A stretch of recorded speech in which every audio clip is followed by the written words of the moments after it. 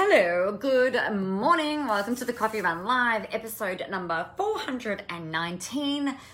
Baby, it is cold outside. Oh my God, I gotta tell you, it is freaking freezing here today, this morning, and it doesn't feel like it's warmed up. I think it was a toasty 7 degrees overnight, which is very, very cold. So I'm here with my little Nana blanket on. I've got my slippers on, my big Ugg boots. It's ridiculous. Doing what I can. First world problems, right? Staying warm in the house with the heater on. So what I wanted to talk with you about today is about dreaming. And I was thinking about this, we are typically conditioned to, like, right from the get-go, from when we're little, to strive to be successful, to do what we want, and this, that, and the other. But a lot of the time we've got all of these suggestions. We're very suggestible.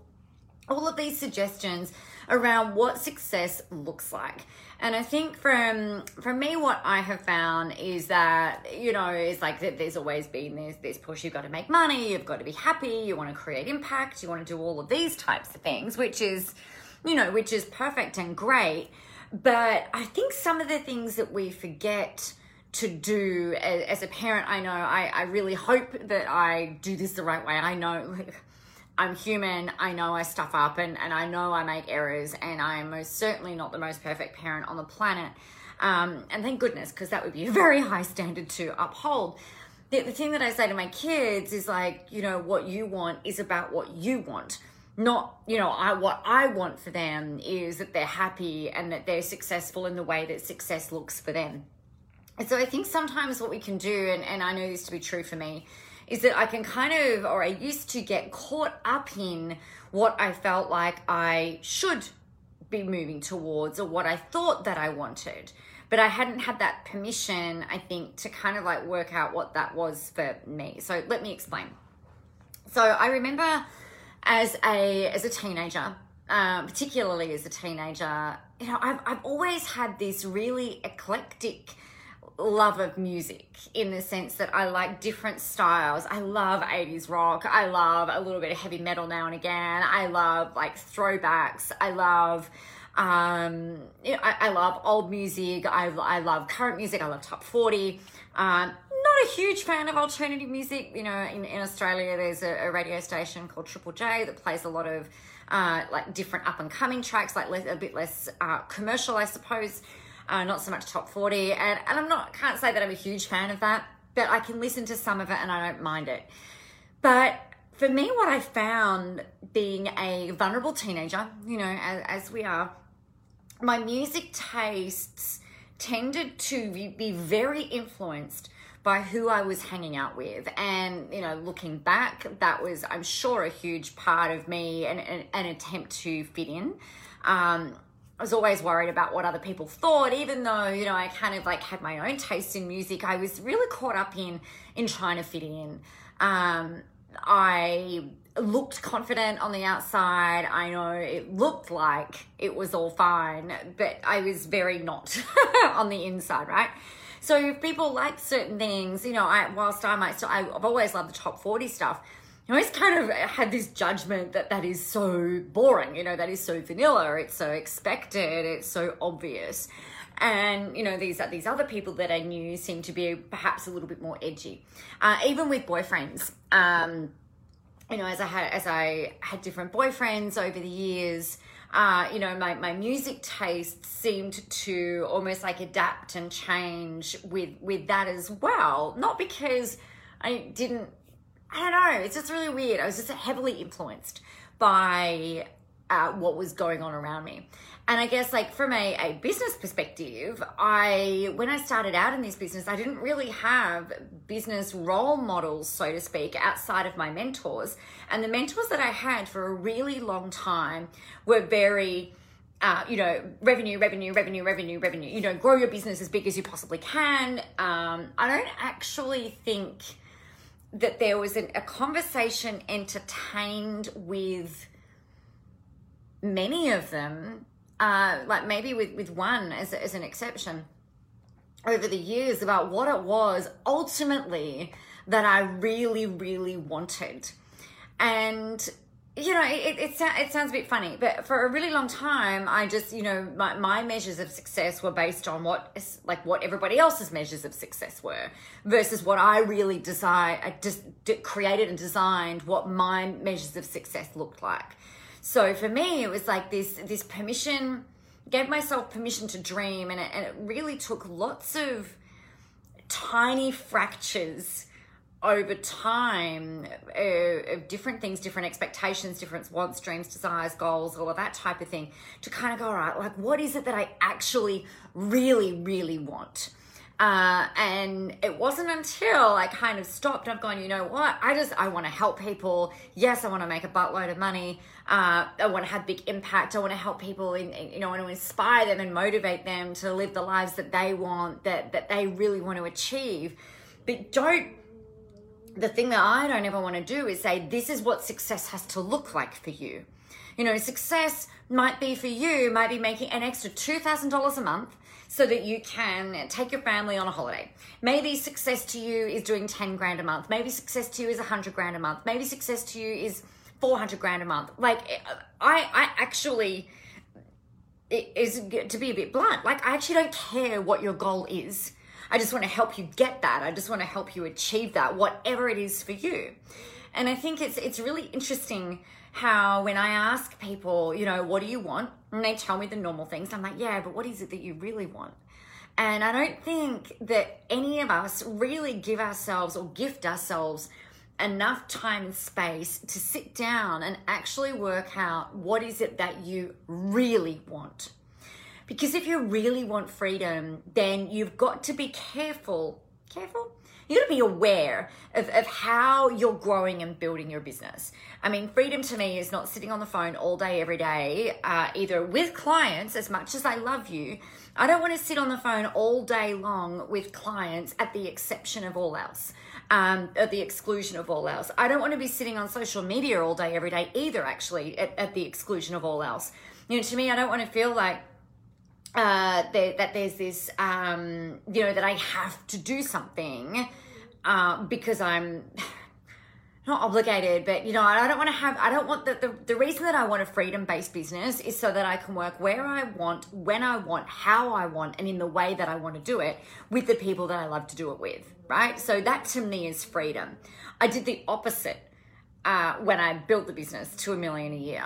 I was like, okay, I want freedom, but I couldn't take a fucking week off without my head exploding, right? Hey, Carmen, good morning.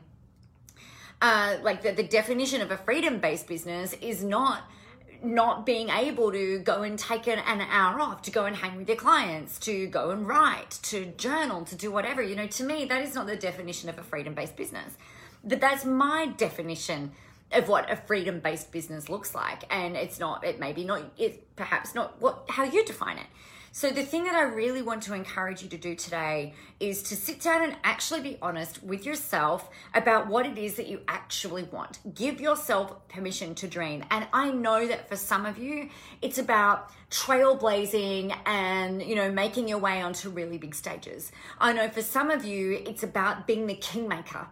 Sitting behind the scenes, helping everybody else become successful. I know for some of you, it's about bringing all of those people along on that journey with you, and so that you're all standing side by side. Some of you are the silent cheerleaders. Some of you are the I'm with you cheerleaders. Some of you are like, hey, I'm out the front, I'm cheerleading, let's do this, as a leader. But whatever it is for you, it doesn't have to be what I think it is. It has to be what you think it is. It has to be what you want. It has to be about your goals, your dreams, your desires, and how you want to build your communities, how you want to build your business, how you want to make money. Because let's be honest, you're in business, you need to make money. So you've also got to have a look at this. So there's one thing that I want you to look at, and that is, what is it that you want? And how do you want to do that? And then the converse, or the flip side of that is, what don't you want? And what are you unwilling to do? And, these two things need to be examined and go together, like they're like peas and carrots, right?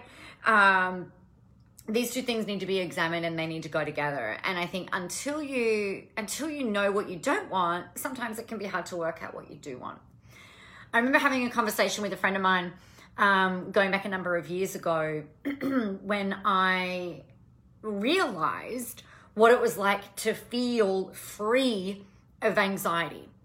And what I mean by that is that I'd been living with anxiety without a label, and I didn't know this at the time, and I didn't know this in the past, but I'd always had this kind of, it was just like, it's like having an arm, right? And then it's not until you don't have that arm, or for me, like when I broke my leg or broke my wrist, until I couldn't use my hand, I didn't realize how much I relied upon it, or how much it was, how much it was there. It sounds obvious, but you get the metaphor. So for me, I'd done this session with a wonderful woman called Ursula, and I've just gone, oh my God, like I feel really weird. I physically felt really weird. I've gone, that sick feeling that was in my tummy, like right below, right below your solar plexus, right? So like look at my nana blanket, it's so cool. Like, so right here, so my rib cage is just there and my solar plexus is just there. And I was like, oh man, like I don't feel, there's no tension there. That's really weird. I don't feel kind of like that. There was a funky feeling that was gone that I couldn't even identify as being a funky feeling until it was gone. So sometimes in the absence, we don't realize what we want until the absence of it makes it apparent. Does that make sense? To me, it makes sense. So I trust that, and I hope that it makes sense for you. Because for me, it was like, okay, wow, I've been living with anxiety like this, like that feeling that I don't recall not having that feeling. Like even like when I was 13 years old, 12 years old, I remember that feeling being there. I don't know why it came, but now that it's gone, I'm in my 30s, when that was gone, I was like, holy shit, I've been living with this forever. Like that's a lot of fucking baggage to carry around. And then it wasn't until it was gone that I realized, wow, there you go.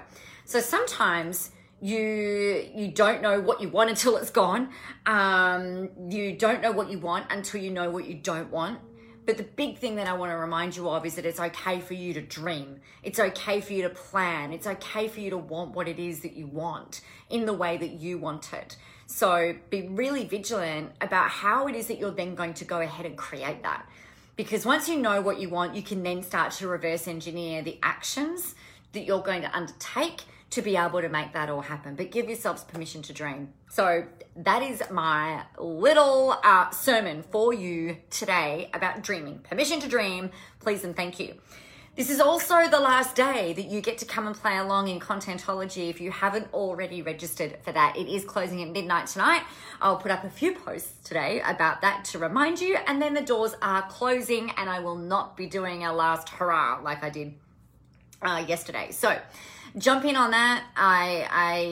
We're having so much fun in there. We've already got people who have increased their reach. Their posts are performing even better than what they were before the weekend. So I'm really excited to see what pans out over the rest of the month in Contentology. The link is in the video description. You can jump in there. It is nicoletjmorass.com/Contentology, spelt how it sounds if you are listening on the audio. All right, my friends, I am going to love you and leave you. Get out there, go help some people, have a whole ton of fun doing it, and remember the world is ready for your brand of awesomeness. I will see you tomorrow, if not before. Bye.